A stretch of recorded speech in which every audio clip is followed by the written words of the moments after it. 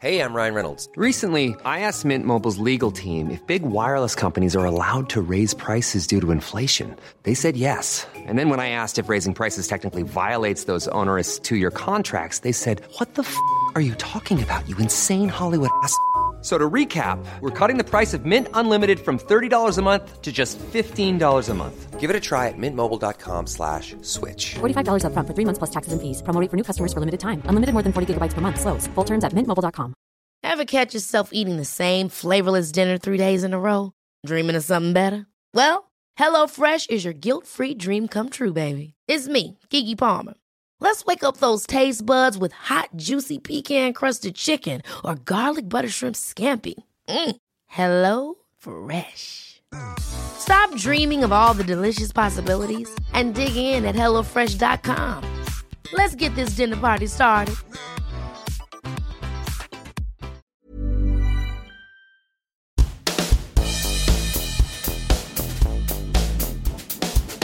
Hello and welcome to my podcast, And She Was. I'm Julie Wilson-Nimmo and I just love the chat more than life itself. I cannot get enough of it.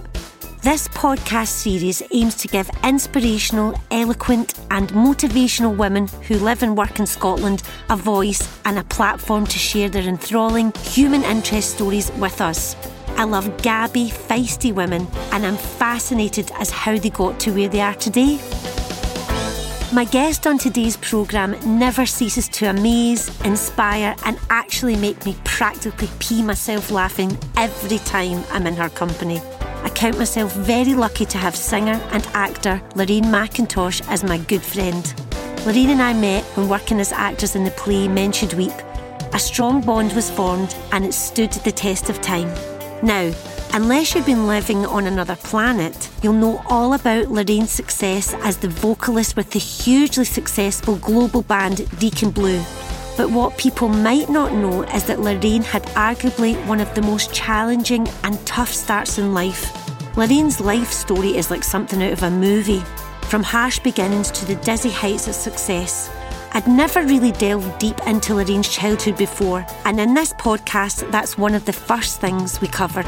There's refreshing honesty here, laughs and raw emotions. I hope you enjoy this conversation as much as I enjoyed having it. This is And She Was with Lorraine McIntosh.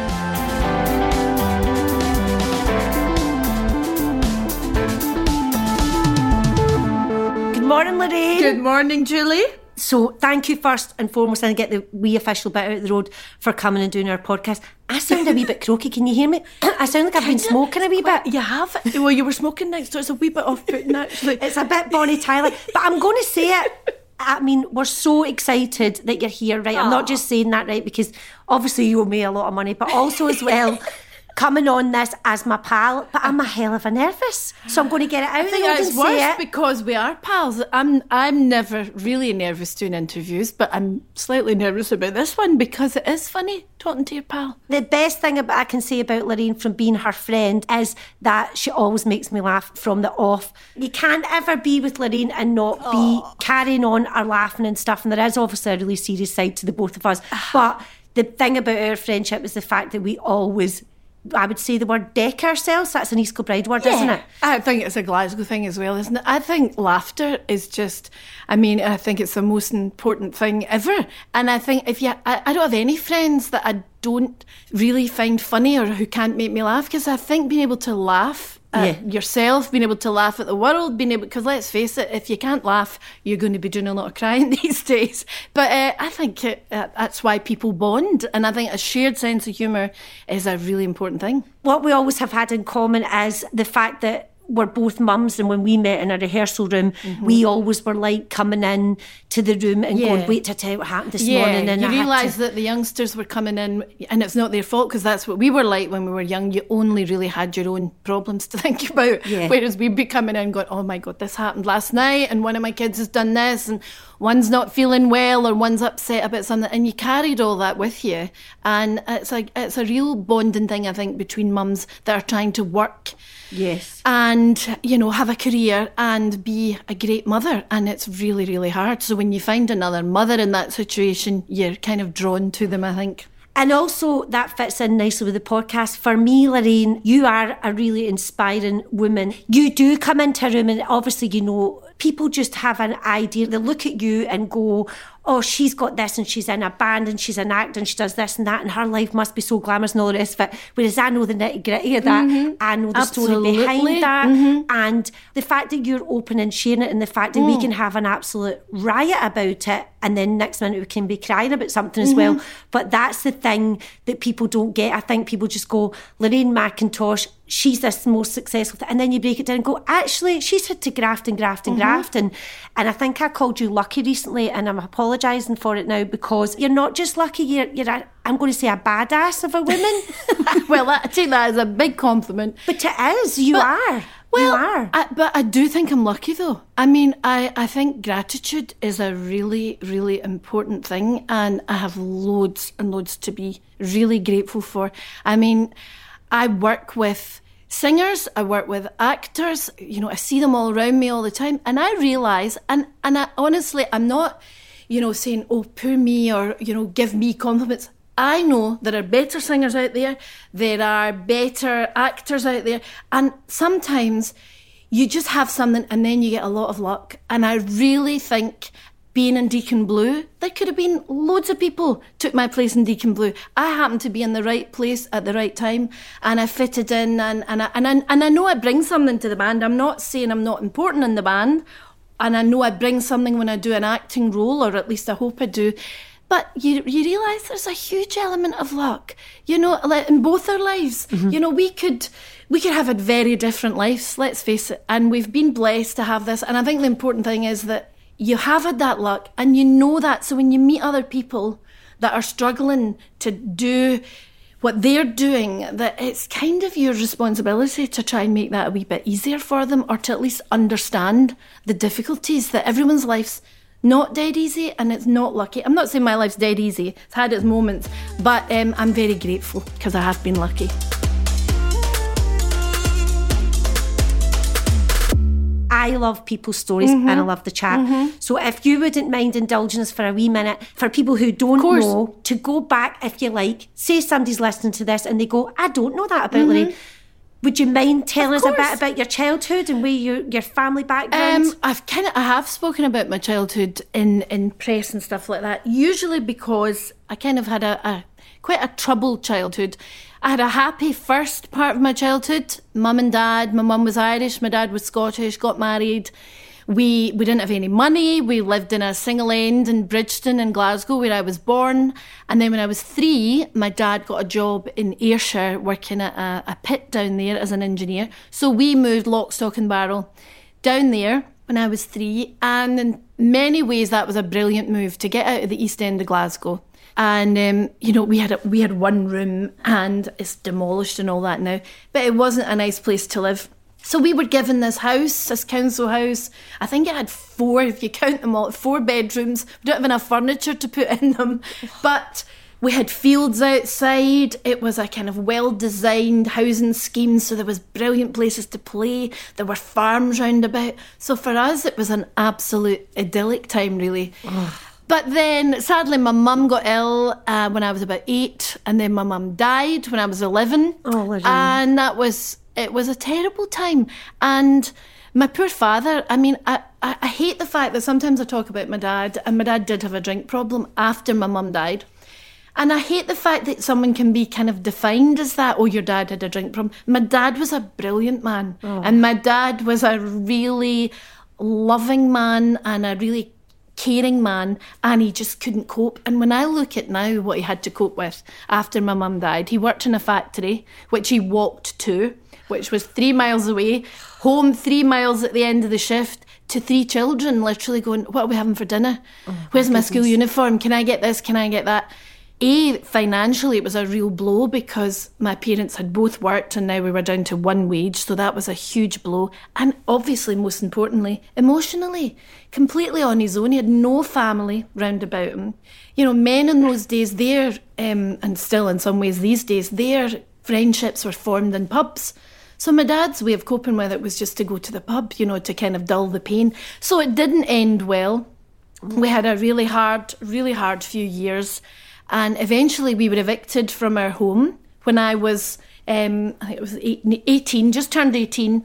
And I got a call at school to say, literally from a social worker saying, just to let you know, your family's been evicted, so don't come home today. And I thought, wow, okay.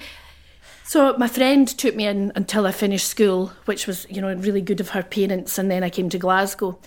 But the thing the only reason that I feel okay about talking about all that, because I hate the idea of self-pity is about the worst crime you could commit. Yes. And I hate that idea. But I work with the Simon community, and I do a bit of work with SCIAF and stuff like that. And when I see that kids are still going through that in Scotland, I think that is really unacceptable, because a huge part of that experience to me was shame. It was experiencing shame, and no one could know about it. You couldn't talk about it. You had to hide it, like somehow you had done something wrong. My father hadn't done anything wrong either. My dad probably had depression. Who knows? In those days, nobody talked about it. So now I do feel, if I'm asked about it, I would love to think that somebody out there might be going through what I was going through then and thinks, you've got nothing to feel ashamed about or worried about.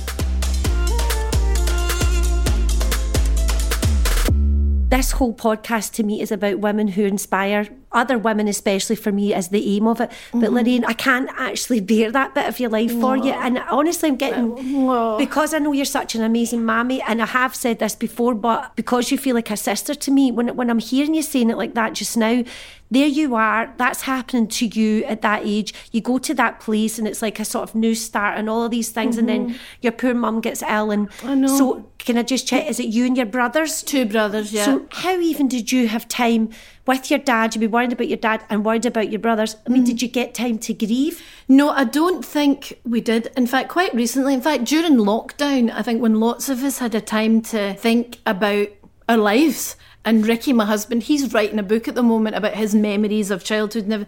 And it got me started thinking about mine. And I thought, no, I didn't really get a chance to grieve. My brothers were a bit older. So quite quickly after my mum died, my eldest brother went off to university in the days when poor kids could still afford to go to university because they got a grant and their fees paid and all the rest of it. So that was brilliant way out for my eldest brother. My next brother, he had a serious girlfriend, and he kind of drifted away and moved in with her family because it was a much better place to be, and ended up getting married. But I was at home, so I ended up in a very intense way at home with my dad. And, it was really hard, and it was really lonely, and it was scary. We had no electricity. The things that kind of upset me about it are thinking that you went to school in those days and you were punished for being poor. Really, because you'd go to school and you wouldn't have a PE kit, you wouldn't have sand shoes, you wouldn't have a towel sometimes to bring, and you think, how could it be that teachers wouldn't notice that and say, oh, that's a girl whose mum died last year. Oh, we should maybe be a wee bit interested in that. Nobody did anything or asked about it. And I hope that's different now. I think it is different now. And I was really encouraged recently when that whole discussion about period poverty in Scotland. And I think that is brilliant. These things are what makes a huge difference to people's lives, because I've been there, Yes. I've been unable to afford to buy tampons or towels or whatever, and you can't ask anyone for help, and you don't go to school, and it has such an impact on people's lives, whether you can't go to school because you don't have dinner money, or you can't afford to go in because I don't have the PE kit today and they're doing PE and I'll get into trouble, or I've got my period and I don't have sanitary towels. These are things that hold people back, and it's so unjust and it's so unfair. And that is my kind of driving hope, that Scotland will be a country. I mean, that I'm a person that believes in independence for Scotland, and the reason I believe in that is because I think we have to do better, and I think our chance of doing better, of putting these things to the fore as important and as a kind of country we want to be, that to me ties in, because I don't see it happening being hooked to the Tory government at the moment in London. Lorraine, a lot of people say these things and believe these things. You've lived through that. Without being cheesy, the word survivor comes to mind, and it is that, Lorraine, because the thing I hate the most about that story is the shame, feeling the shame. And I remember being at school and you wouldn't know what was going on with certain people, and it is disgraceful, and you almost want to hold people accountable and go, that can't never happen again. Absolutely. And in our minds as mothers going, imagine you noticed that at school with some poor kid. They should have been all over you, helping you. And the fact that you're looking after your dad,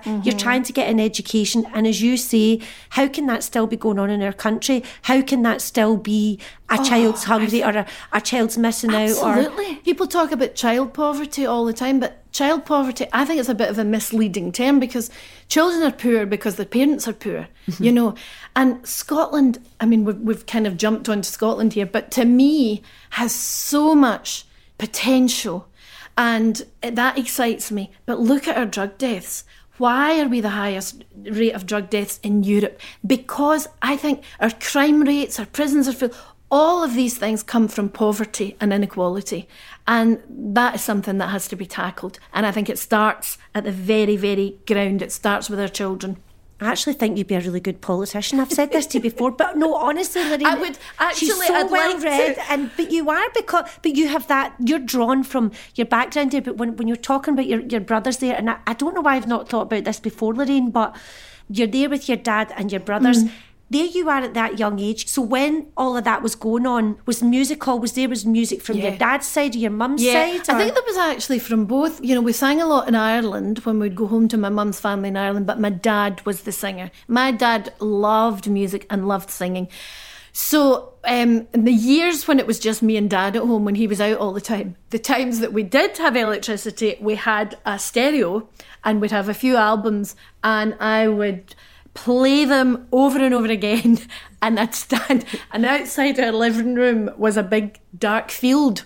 So I don't know if anybody, do you know if you've got the big light on in your house? Oh yes, you can see your reflection in the window, and you look great, by the way, because all you can see is your teeth and your eyes. That's all you need, and you can't see anything. And I used to stand with a candlestick singing into that empty window to that empty field, because you looked great in it. And so music, honestly, that was the whole night taken care of, just singing, and that was it was a lifesaver. And but you know, you're right, I didn't get a chance to grieve because I was worried about my dad, and also you just had to survive. And my dad used to work things like, you know, shifts that finished at 11 o'clock at night. I remember being out hanging out a washing at 11 o'clock at night with my dad coming home from work, you know, and I was probably 12 or something, and you're hanging out a washing, and there's a wee bit of you there's a tiny bit of you that's enjoying being the woman of the house. You know, for a small period of time before things went really wrong, I would take the money and I'd go down to the shopping, you know, the street, and I'd buy the mince and potatoes and the carrots and the onions, and I'd think, this is great fun, you know. I'm a grown-up here, but you weren't a grown-up, and you shouldn't have been really being asked to be a grown-up. But it was a hard time. After your time there, you're about 18. Is it right that then you came back to Glasgow? So I got told that we'd lost our house. So my friend, I was still at school, so my friend at the time, we were in Kilmarnock at school, and we got to the bus station, and our school bus came in, and she sort of, there's the bus, and I hadn't told anyone about this phone call, and I said, well, I can't go. And she said, what do you mean? And I said, told her what had happened, and she said, hold on, I'm going to phone my mum. And she went to the phone box and phoned her mum, and she said, my mum says you've just to come with me.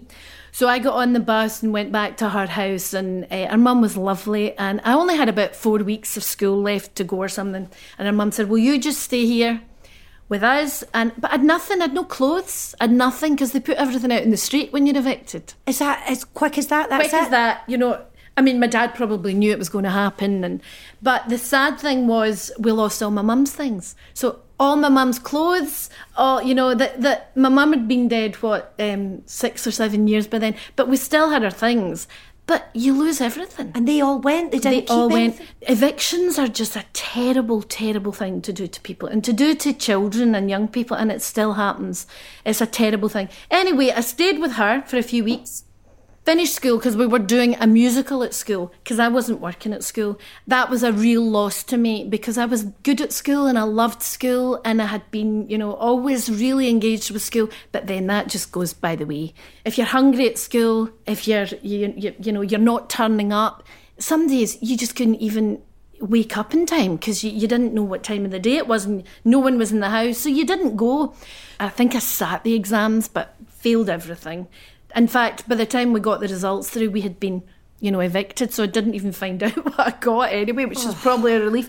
But we were doing a musical called Free as Air. So that was, honestly, it was a lifeline because it was something to take your mind off the horrible stuff that was happening. But then when I finished school, my brother had graduated from uni and poor John was living in a rented flat, and he said to me, you need to come up and stay here. So I came up and he had a mattress for me in his bedroom. My poor brother, his love life probably took a serious hit with his wee sister sleeping in the room.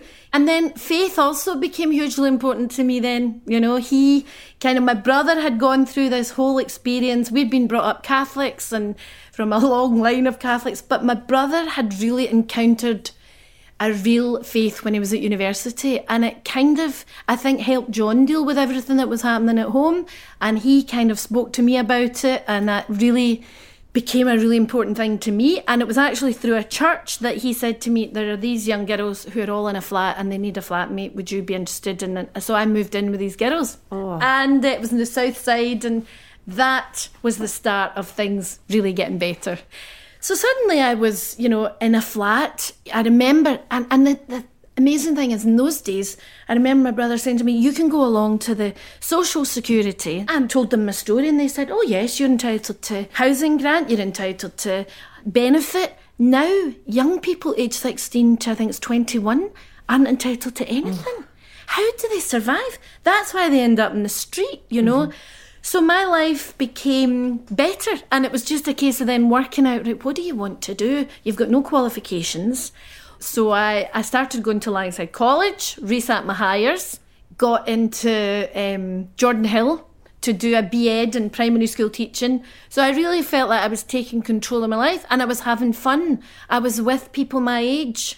And you it was were great. Suddenly from a world of boys, you were in a flat with, but how many girls? 3 or 4? No, at that flat it was actually 6 of us. And it was really quite intense. There was a lot I think they were all people like me who'd come from kind of hard places, So there was quite a lot of neediness going on. But it was also great fun. But then I moved to the West End, to Great Western Road. And that was it was a brilliant wee flat. It was called Bohemia. All we did was carry on, and that's where I met Ewan Verno, who was the bass player in Deacon Blue. He moved in as a flatmate, and one of the funniest guys I've ever met. And we were just this kind of centre for all our friends all round about.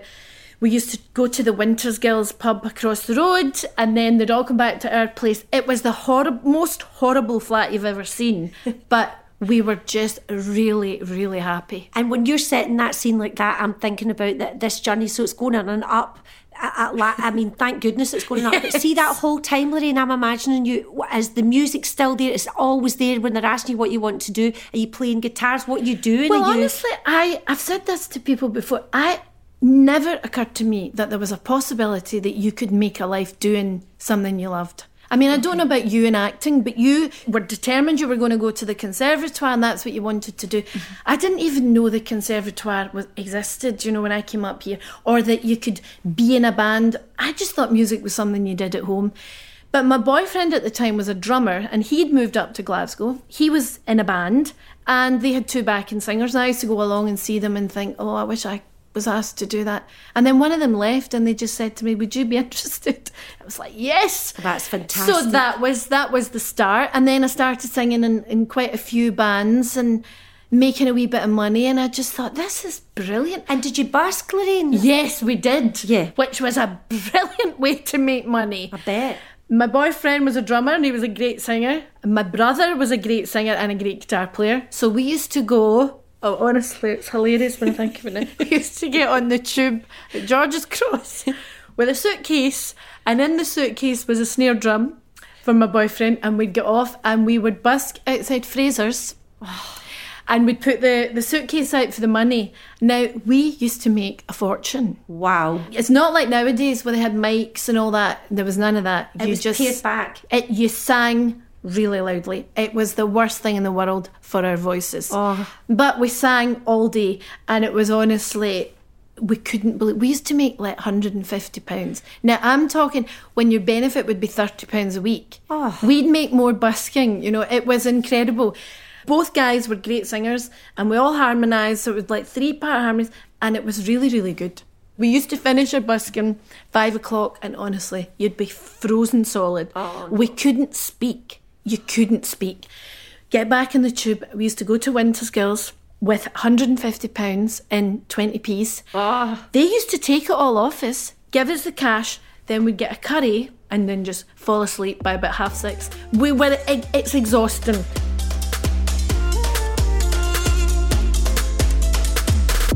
I'm seeing all of this. You're setting it up, and I know that, I mean, the curry and counting the money and all that, that sounds like a brilliant life, but we know that it changes a gear. So where, at this point in your story, does Deacon Blue come into your life? Well, Deacon Blue was kind of, in that point in Glasgow in the mid-80s, Glasgow was a real hub for the music industry. All the A&R people, that's artists and repertoire, who work in record companies, who kind of job it is to seek out new talent and then nurture them through the process. Glasgow became the place to be. So I was singing in bands, and they were never really in the middle of it all, kind of on the fringes, but would see these bands starting up, and then the whole talk about was who's going to get signed, you know, to a record company. So I knew Ricky through my brother, really, through a big group of friends that lived in the south side, and he was always in bands, and we'd go and see him, and they were called various things. But then they started this band, and they were called Deacon Blue, and went along to see them. Then I was asked with my friend to come in and sing in a demo, and we went into this studio in the south side, and I thought it was brilliant. It was a real professional, the best studio in Glasgow. Was that the first time you'd been in a studio like that? A proper studio, and it was just great. And I remember we were in the live room, and they were all in the kind of in the booth listening to us, and they just wanted harmonies, and I thought, I can do that all day long. Yes. You know, and I think they really liked that because it's just something I do. But I loved the whole experience. And then I was asked to come and do a gig, and it's kind of hard to remember how it all fell in place. But I was asked to do a few gigs, and then I wasn't part of the band or anything like that, though. And then the word was they were getting a record deal by CBS Records, and it was this massive 6-album deal, and it was just mind-blowing, really, that this had happened to people I knew. And then they were going off to London to record Raintown, their first album, and I had sung in a couple of the demos, and I was still living in Bohemia in Great Western Road. Obviously, no one had a phone in those days, or a house phone or anything. So I came back one day and I had a letter through the door from Jill Maxwell, their tour manager, saying the band would like you to come to London and sing, but we can't get hold of you. Can you please phone this number? Stop. And I was like, oh my God, have you seen this? Right, what are we going to do? And I was, my pals were all saying, you're going, of course you're going. And I said, will it be the bus? How am I going to get there? And they were like, no, phone this number. So I phoned, and of course they were like, no, you're flying down. I had never flown. So never been to London apart from passing through it one night on a bus. So got to London, bought a yellow duffel coat in Miss Selfridge for the experience, that I need to look the part. A yellow duffel coat. It's like a banana arriving. And they said to me, right, you come out from Heathrow, and then you get the tube to Oxford Circus. And when you come out Oxford Circus, which is basically the busiest tube line in London, and Air Studios, where the Beatles recorded, everyone is, it's one of the most famous studios in the world. They said, right at the junction of Regent Street and Oxford Street, highest up high is Air Studios, right above, Top Man and all that. That's where it was. So that, I just went in that day, and there was this massive studio overlooking Oxford Circus. And I thought, what am I doing here? And the band were all there, and they were all doing well, really loving it, and loving this newfound freedom that having a record deal gave them. And I went in, and they said, right, well, you've got a few days, let's get started. And the first song I went in and sang was Raintown. And they put Ricky beside me in a wee screen between us because they wanted it to be live. And I remember thinking, this is a really important moment for me. I have to do this well. That was in the stars. I kind of was.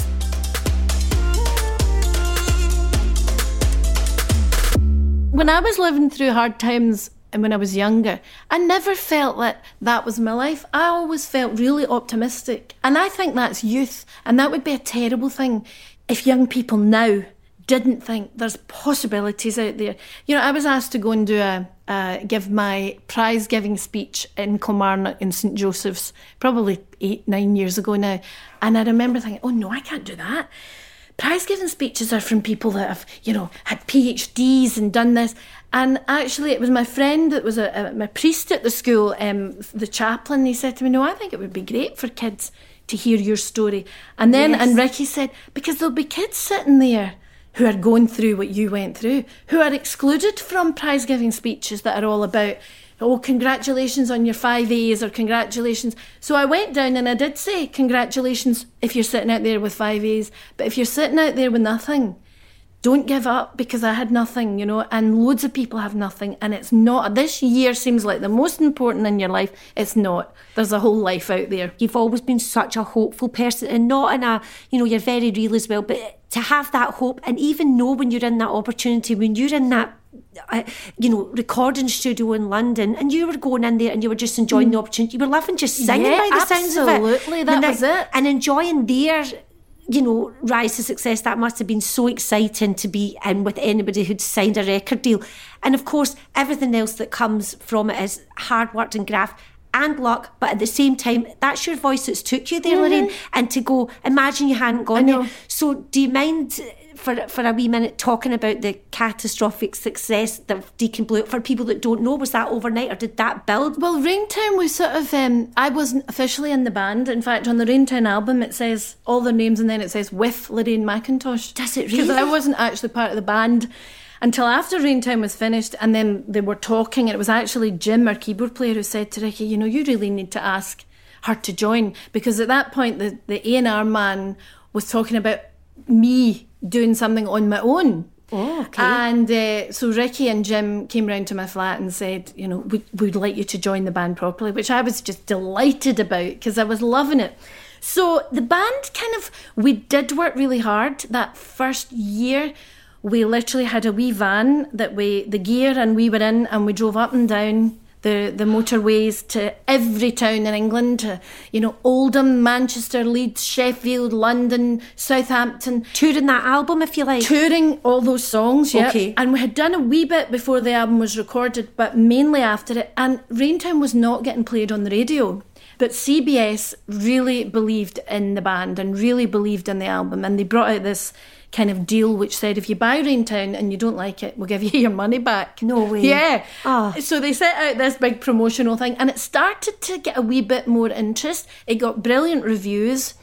And then we went back into the studio and we recorded Real Gone Kid, which was going to be on the second album. And then Real Gone Kid was a hit single, and that basically changed everything. And we hadn't expected that really, because then suddenly you're on A-lists at radio stations, you're on Top of the Pops, you're on Wogan, you're on all these, you know, all this stuff happens. And it happens when you're with a big record company. It happens all around Europe. Yes. So it happened, you know, you're getting up in the morning and you've been asked to do interviews and you're thinking, I've done something in. This is Paige, the co-host of Giggly Squad, and I want to tell you about a company that I've been loving, Olive & June. Olive & June gives you everything that you need for a salon-quality manicure in one box. And if you break it down, it really comes out to $2 a manicure, which is absolutely insane. It's also so easy to get salon-worthy nails at home with Olive & June. The difference between how your nails used to look when you did them yourself and now with the Mani system is a complete game changer. The best thing about Olive & June, too, is it's a quick dry. Dries in about 1 minute, lasts for 5 days, and full coverage in up to 1 to 2 coats. Visit oliveandjune.com/perfectmani20 for 20% off your first system. That's oliveandjune.com/perfectmani20 for 20% off your first system. I'm Sandra, and I'm just the professional your small business was looking for. But you didn't hire me because you didn't use LinkedIn Jobs. LinkedIn has professionals you can't find anywhere else, including those who aren't actively looking for a new job, but might be open to the perfect role, like me. In a given month, over 70% of LinkedIn users don't visit other leading job sites. So if you're not looking on LinkedIn, you'll miss out on great candidates like Sandra. Start hiring professionals like a professional. Post your free job on linkedin.com/achieve today. There's never been a faster or easier way to start your weight loss journey than with PlushCare.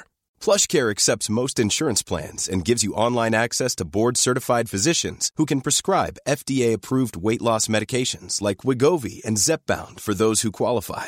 Take charge of your health and speak with a board-certified physician about a weight loss plan that's right for you. Get started today at plushcare.com/weight loss. That's plushcare.com/weight loss. plushcare.com/weight loss. Millions of people have lost weight with personalized plans from Noom. Like Evan, who can't stand salads and still lost 50 pounds. Salads generally for most people are the easy button, right? For me, that wasn't an option. I never really was a salad guy. That's just not who I am. But Noom worked for me.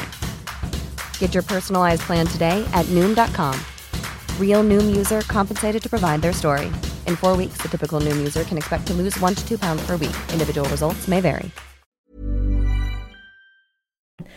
You know, Munich and someone in Washington and someone, Japan, and music just, when it goes out there, it just goes out there. So it's like you're sort of thrust when you're successful, that when you watch films about bands and stuff like that, and when you're describing it, I can see it in my head, it's like suddenly you're doing that in this single, and it just blows up. It really does. And it was, everything just got multiplied 100 times, suddenly you've got a tour in front of you, and it's a massive tour, and you're touring Europe, and you're playing you're playing Wembley Arena for 4 nights, and you're thinking, a year ago we were playing to 30 people. And how did you take that step up to that? Because you're used to, playing and busking and stuff, and then how do you deal with that? Was there a moment where you stopped? Was it overwhelming for you, or was it? I think it was all really exciting, and we really embraced, doing Top of the Pops, for example. To me, was just, if you're out my generation, that was the thing that all you had to say to then about, I saw them on Top of the Pops. And when Ricky was a teacher previously, and when he left teaching, he said all his colleagues used to laugh and say to him, because he was leaving because he had a publishing deal to go and write songs, and they'd say, I will see you on Top of the Pops, never thinking they would. Yeah. And they did. And for my dad, who thought it was terrible, because I also left college after a year because I was never going to be a primary school teacher, really. And my dad was mad until I was on Top of the Pops. And then that's it. That's what you should be doing, That's like the actor's equivalent of getting in Taggart. But that's so nice you mentioned your dad, because I wasn't sure from when we've been talking before. Did your dad get to see the success for you? Thankfully, and I'm really thankfully did. My dad got to see us. Really, we got to number 1.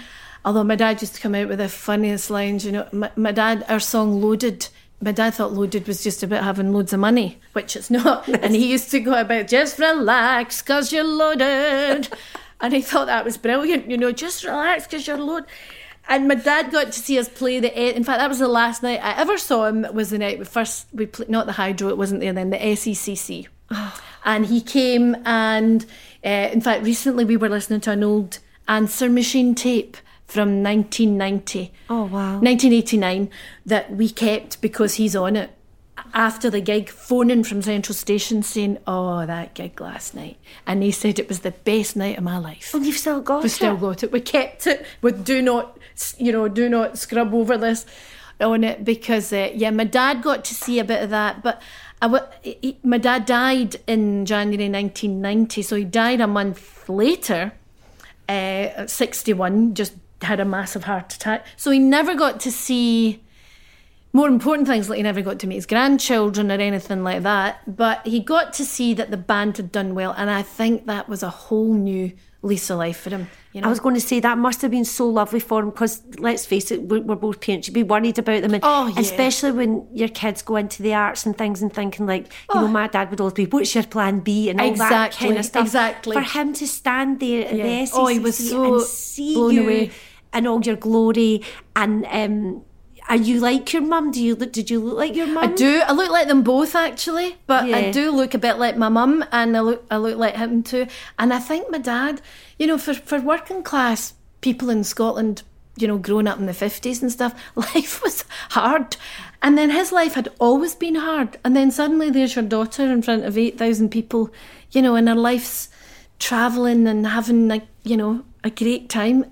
I'm so happy for him that he got to see that. Yeah, totally. It must be such a big thing for your dad. And do you mind me asking as well, along the thread, just when I'm thinking, were you and Ricky together by then? We were together, yes, by then. Before my dad died, we were, yeah. So in fact, we got married a few months later, which my dad never got to see. But my dad got to meet Ricky, and, Ricky loved my dad, thought he was brilliant. Because it was lovely being able to introduce someone to him without all the baggage that, I'm still going through a terrible time with him. But then I had my own life. Yes. And my dad was kind of trying to make his own life and, not that successfully. But he was a lovely man and he was great fun. Do you think more about him even now as you're a parent being older? Yeah, I do. Yeah. And I think now... I used to think I was so kind of clever about it, my dad had a drink problem and my dad was and I think now, yeah, your dad did have a drink problem, but your dad was a widow. He probably suffered from mental health problems. As I say, my dad was lonely, my dad had no support. Who is anyone to judge anyone? No. He did the best he could and he was full of love, and things don't work out in people's lives. I've visited prison a few times with my friend who's a priest in Kilmarnock prison, and we've gone down and Deacon Blue played a huge gig in Kilmarnock prison, which was brilliant. I didn't know that. Yeah, but we've also gone down and done a wee solo thing in the chapel for lifers, which was one of the most moving things I've ever done in my life. And there's these young men, and they're always young men, in front of you.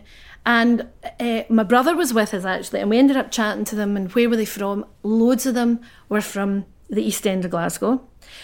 So poverty in amongst all that is just such a huge driver, and you think, you can't judge anyone because these guys are in there. Who knows what their life's been like? Who knows when they got involved in the violence, in the gangs or whatever, what was going on in their life? So the idea that just build bigger prisons, put more people in them, that's not the answer. See that phrase there, but for the grace of God? I just believe that so strongly. Yeah, and that's really inspiring to have hope, which you've so got, but also how dare people make assumptions about people? It's so really upsets me because you've been lucky enough. My kids have grown up in a world so far removed from the world I grew up in.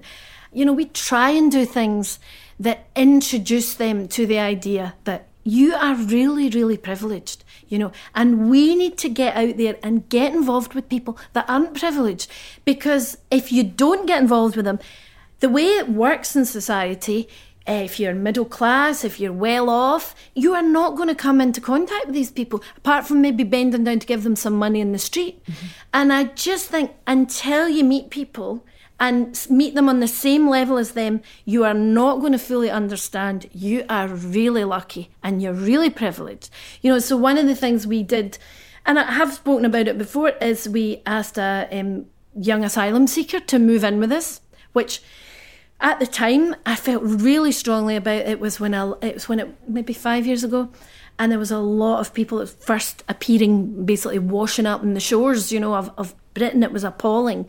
And I remember just thinking, we've got a big house, we've got a spare bedroom, put your money where your mouth is, It's my Christian faith that makes me believe these things. And I just think, we've got a house full, we've got an empty room, there's someone out there who needs somewhere to stay. Let's try it. And I was nervous, I won't lie. It was a young man, he was a lovely young man, but you don't know that at the time. He was 20 and he came and he stayed. And it was such a brilliant thing for my kids to realise this guy's only 2 years older than you. And look at you making your plans for university, school, travel. This guy can't make any plans. No. This guy's life is prescribed by where he was born. And I think that when we talk about immigrants and all the rest of it, so we're lucky enough to be born in a country that doesn't have that problem. They're unfortunate they're born in a place that's in the middle of a war or a famine.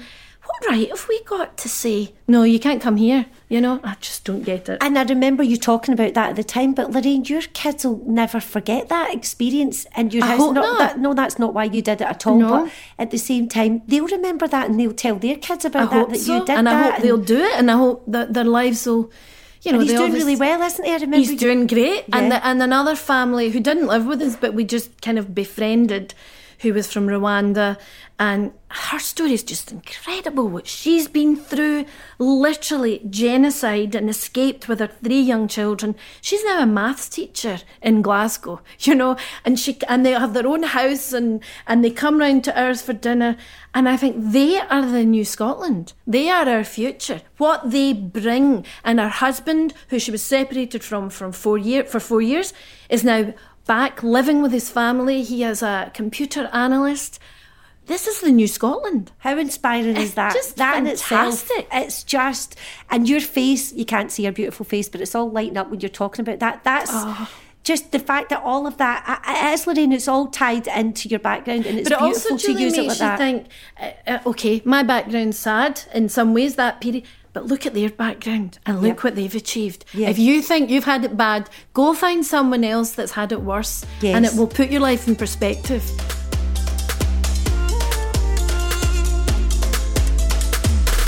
Another thing that I have to ask you about, as well as your amazing musical career, is of course how we met, which was through acting. I would have loved the idea of being an actor, but again, no idea how, there was no drama clubs, and I certainly couldn't afford to go to them if there was, or there was nothing like that in Cumnock where I grew up. But then when I came to Glasgow and I was kind of working in bars and doing various things, I literally passed the RSAMD in Buchanan Street one day with my boyfriend, and I said, that's an acting school. And I remember we went in, and to me it was like fame. There was kids kicking their heights and and you know, I was blown away. So I said to my boyfriend, what goes on in here? And there was actually a sign up about auditions for the course. So I auditioned. I was told to come in on whatever morning, and I had to do two pieces, a Shakespeare piece and another piece. It's so embarrassing when I think of it now. No. So I stole from the school library, because I went down to visit my boyfriend who was still at school, Claire Bloom doing Juliet, the tapes. And I came home and I basically copied Claire Bloom. And then I thought, I've got to do another one. And he said, what about this play? And it was Juno and the Peacock. Love that play. But I never read the whole play, Julie. I just looked through it till I saw There's a woman's a good name. bits. Bessie Burgess was her name. And I thought, I'll do her. Never read the play. Never read any of the plays. Went in, auditioned, couldn't believe it, what it was like. These people sitting at a desk in front of you and go up the back and do it. And terrifying. Went for it. Came out, and it was the days when they said, we pin your name up at lunchtime. So my boyfriend and I went outside for a fag. And I came out and I said, they pin your name up, apparently. So I went, my name was pinned up. And then you went back in the afternoon if your name was pinned. And then it was all about be a tree and be this. And I was rubbish. And was that working with people in a group? Yeah. Like improvising? And I had no idea what they were talking about. Okay. You know, I just basically was pushing my way forward, probably trying to be, just look at me, and it wasn't happening. So I didn't, but then they wrote me a letter saying I was on a waiting list. So I almost got in, which was a miracle. But anyway, that's before the band. That was before the band. But all the music's still there. This is at the very beginning of me being in Glasgow. So if you got in, you would have went to I would have gone to drama. What's called the Royal Conservatoire. Yeah, I would have. You would have been there doing the acting course. I would have, yeah. I would have, but I didn't get in. But anyway, then the band split up. I had 2 kids. We're talking about 1994. We were actually in Los Angeles. Ricky was recording a solo album there, so we were spending the summer there, and I was just enjoying looking after my kids and not working. And a friend of ours who's called Paul Laverty, who actually writes with Ken Loach or for Ken Loach movies now. I think he's done the past 5 or 6. At the time was over there researching a film, and we got in touch and said, look, come on up to ours, see somebody Scottish, somebody normal for a wee while. So Paul came up and we had a great night with him, and it was Paul who said to me, do you ever think about acting? And I said, no, it's too late now, I'm 34, blah, blah, blah. Anyway, that was all that happened, and then I came home, and one day Paul phoned me about 6 months later and said, look, I'd really like to come out for dinner with Ken Loach. Ken's in town, I'd like to come out for dinner. So we went out for dinner, and I had been a huge Ken Loach fan, and I thought, I have to do this. So went out, and Ken Loach has the most amazing ability, not that it's that hard with me, to just make you talk about yourself. Oh. And he just kind of sat there and listened, and so this and this and this, and tell me about this. And that was it. And then got And did asked, you just click with him? Could you feel quite yeah, relaxed with him? I felt good with him. But I had to audition. Then he said, I'd like to come in and audition for this film I'm making called My Name is Joe with Peter Mullen. Oh. And we had to go in and do improvs, which I'd never known anything about. I just found all that absolutely fascinating. And there was a wee bit of me that thought, well, you've asked me to do this. I've not put myself forward, so if I'm rubbish, I'm rubbish. That's so you. Do you know what I mean? I was like, right, go for it. But it's so funny, you'll know all about this, all these different actors that you're doing all these situations with. Just invent a scenario and they all burst into tears in about 5 seconds. That seemed to be the thing to do to get attention, to burst into tears. And I couldn't do it. I was like, oh, she's crying. It'll look really stupid if I'm crying too. And do you know did what you I mean? cry? No, didn't. Good. Because there was too many of them crying. They're all crying. That's probably why you got it, because Maybe. you probably were really natural, and he's going, Why I they can crying? see them all crying. So anyway, I got a small part in My Name is Joe, and it was a brilliant experience and a real eye-opener. And then I thought, that's it, I can act. But Lorraine, that's a big movie. Like, that's a real iconic movie. Obviously, at the time when you're making it, you don't know that. But did you just throw yourself into it? Just threw myself into it and loved the whole experience. And you'd literally get the scene for the next day put through your door at night, because he didn't want you rehearsing. Script. No. It was a very vague, bare bones of a script. Didn't want you rehearsing the scene. And it was just such a buzz, so exciting. And Peter Mullen was in it, it was fantastic, and Louise was in it, and it was just Gary Lewis, and it was great. But I came away from it under the impression that I could act, and then got my next job, which was in Taggart, and realised I couldn't act. Oh, way. Because... Who were you in Taggart? I was a waitress. I think I was I've been in Taggart 3 times. I think I was the murderer. All the best folk have. But I remember, I thought, oh, this is brilliant, I can do this. And I had to do a conversation while filling salt cellars because I was a waitress. And then I remember the continuity woman coming up and saying to me, hope you remember exactly where every one of these salt cellars was filled up to, at what point in the... And I went, what? What do you mean? Because you had to do it again, of course, a different take. Retakes and eye lines. And but you're saying that made you feel... Did you feel you were rotten in it? I thought, I can't do this. I thought it was just go in and be totally natural. Because his style they don't care about that. Yeah. Nobody in the room. And I'll never forget the first time rehearsing for Taggart, and they went, can we get the crew in, please? And about 40 people walked in. Terrifying. Like, oh my God. All watching you. It was a real bump of reality. And I thought...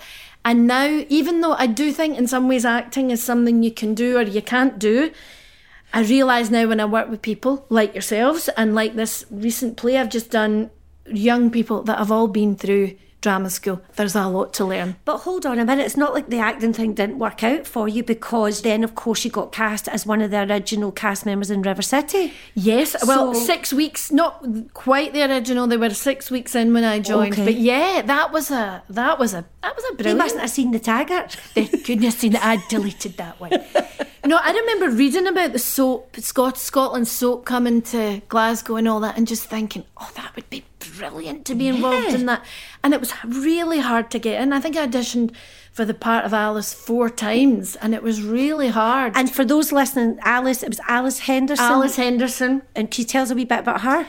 She was a complicated character. Funnily enough, she had had a really hard time with her parents in the show, and she had been an alcoholic. She'd gone off to London, and she'd been on all the drugs and all that in London. So it's full on heavy stuff. Yep. And again, I was there for 4 years, and that was like going to drama school for me. There's no better way of learning, I would imagine. Absolutely. I know you're saying, and a lot of people talk about that go into acting, and I always go, don't get me wrong, I love being at drama school, but it's not the be all and end all. As in, somebody like you, they've got all that massive life experience. You're on that set, you know that, you're reading that script.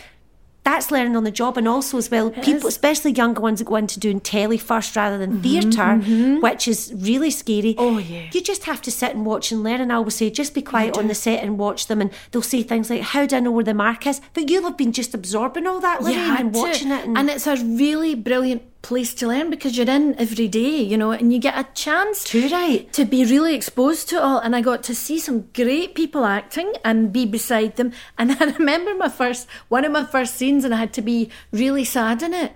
And the director wanted me to cry, and I couldn't. Could you not? No, I couldn't. I remember didn't thinking, feel it. Oh my God, I'm so busy thinking about this, and I hadn't got to that point. I can now tap into things when I need to. I've seen you doing that. Yes. Night after night, and Men Should Weep or whatever. But then I just couldn't do it.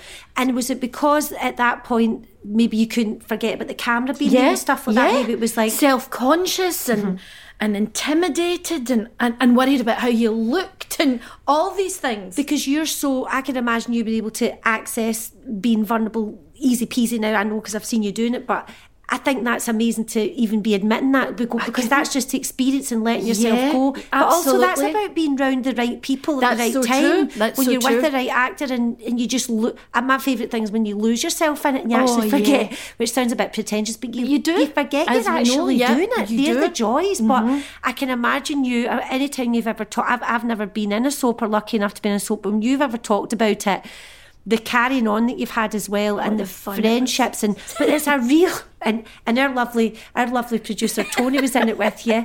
Can hear him laughing in my ear. But to have that work, I know because I've got friends that are still in it now. They work you guys really hard. Anyone that's listening to this that thinks that River City is not hard, it's hard, bloody hard. But do you know what I would like to say about acting for me? Acting for me introduced me to actors who I honestly think are some of the best people I've ever known in my life. Oh, best friends I've ever made. I mean, I've got friends from, obviously, great friends from before acting, but I didn't think it was possible in my 40s and 50s to meet people in a job and think, I want to be your pal for life. Oh. Because you go into an acting job, it's where we met. Yes. And you meet people and you've got whatever, 3 months, 6 months, 3 weeks together. You have to make it work. So actors are really giving people. They want to make you feel good. They want to be your friend. And in the band, it was a really lonely existence. I mean, my husband was in the band. That was brilliant. I had no girlfriends in the band. My girlfriends were all from before that. So I made some of my best friends, as you know, in the acting world, and I will forever be grateful for that because I missed out on that. I've got so much to be grateful to acting for because I met the best people.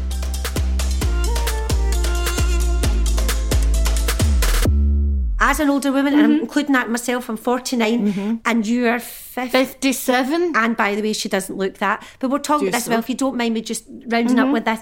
Because of the nature of the podcast being inspiring women, we do have to shout louder, don't we? As actresses, I know you've just done the Comedy of Errors with The Citizens, which you really enjoyed. And you said to me, I was asking you about it off air, and you said, Jules, I loved it because I'm 57 and I've never done Shakespeare before. I've never done Shakespeare, and I thought if I don't do this, and I was scared to say yes to it, but I really wanted to do it. It was with Dominic Hill, who's a brilliant director, and with the Sits, who are a fantastic company, and I thought I really want to do this.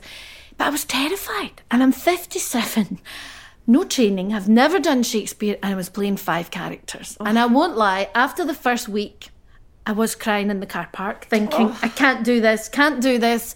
And I could see these young actors, and I could see how much their training had helped them. And I really noticed what I lack. But it was doable, you know, and I got there, and they helped me, and the director helped me, and it was great fun. And there's a thing about, I mean, we've spoken about this before, about stage fright and about nerves. I don't suffer from stage fright, but I'm so nervous about getting stage fright that I kind of got myself into this state. This is going to happen. Cause one night you're just going to wake up and you're not going to be able to do it. And I just thought, no, you're going to have to park that idea. Nothing's that important, you know.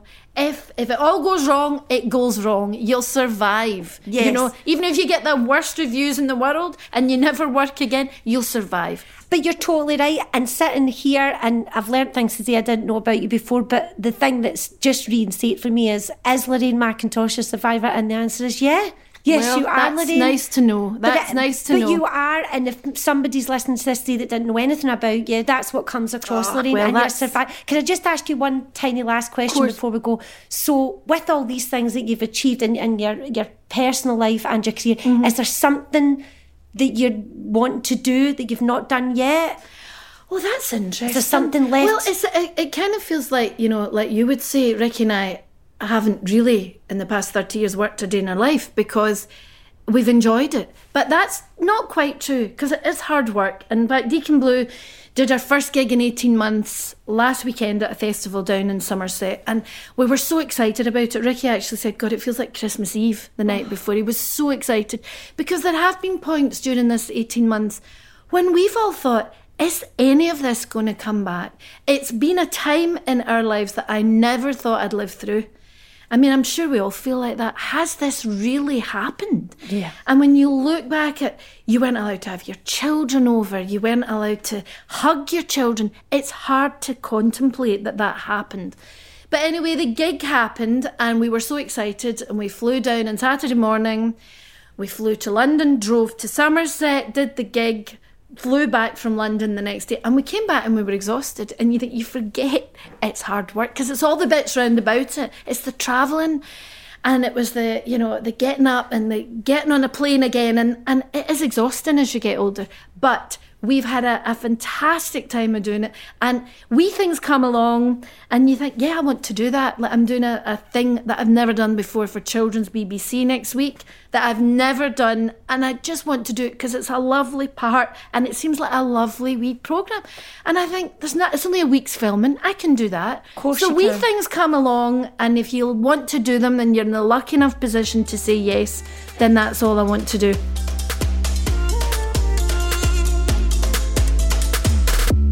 I'm just thinking about you. I'm seeing this 11... I'd love to have been pals with them, but this wee 11... we would have been separated at school. The wee 11-year-old Lorraine, if you could go back and talk to her, what would you say to her? Oh, I would say to Give her a cuddle. I'd give her a cuddle, and I'd say, I'm sorry that this is all happening to you. You're doing great. And it'll get better. That's all I could say, because I don't think I could do anything else. I'd actually say, I think you're doing really well, and things will get better. You know, hang in there, and you don't need to be ashamed about anything. No. That's gorgeous. By the way, the two actresses sitting here are crying now. But the way you told it there, like, you know what I mean? You still have that about you, that youth about you, but to know that that's all anyone needs to hear. That imagine went back, went, by the way, you're going to sign a record deal and you're going to be in this band and you're going to do all these amazing things. You're like, just to go, listen, it's going to get better and hang in there, and to have that hope. It's all happened for a reason. I believe in all that. I've been reading an awful lot of stuff in lockdown time, and it's like you get back what you put out there, and you've done that for us. You have done that. You've totally done that. You're an absolute superstar, but I don't think we could define you as an and she was. That's the great thing about you, Lorraine. And she was gallus, sassy, funny, bossy boots. We'll have bossy boots. Talented, a riot, emotional, brave. You're all of these things. Oh, and thank God for you. much. And I'm just so lucky to be your pal. Oh, Love me you too. Thank you, Lorraine. Thank you. Always good to end on a wee greet. I think I can honestly say that is one of the most fulfilling conversations I have had in a long time. For an inspirational woman, look no further than singer, actor and all-round good soul Lorraine McIntosh. My grateful thanks to Lorraine for joining me on this podcast, and thanks to you all for listening. You can find future episodes on Acast, Spotify or wherever you get your podcasts. With thanks to Matt Ramsey for editing and mixing this episode. This podcast was produced by Solace Sounds.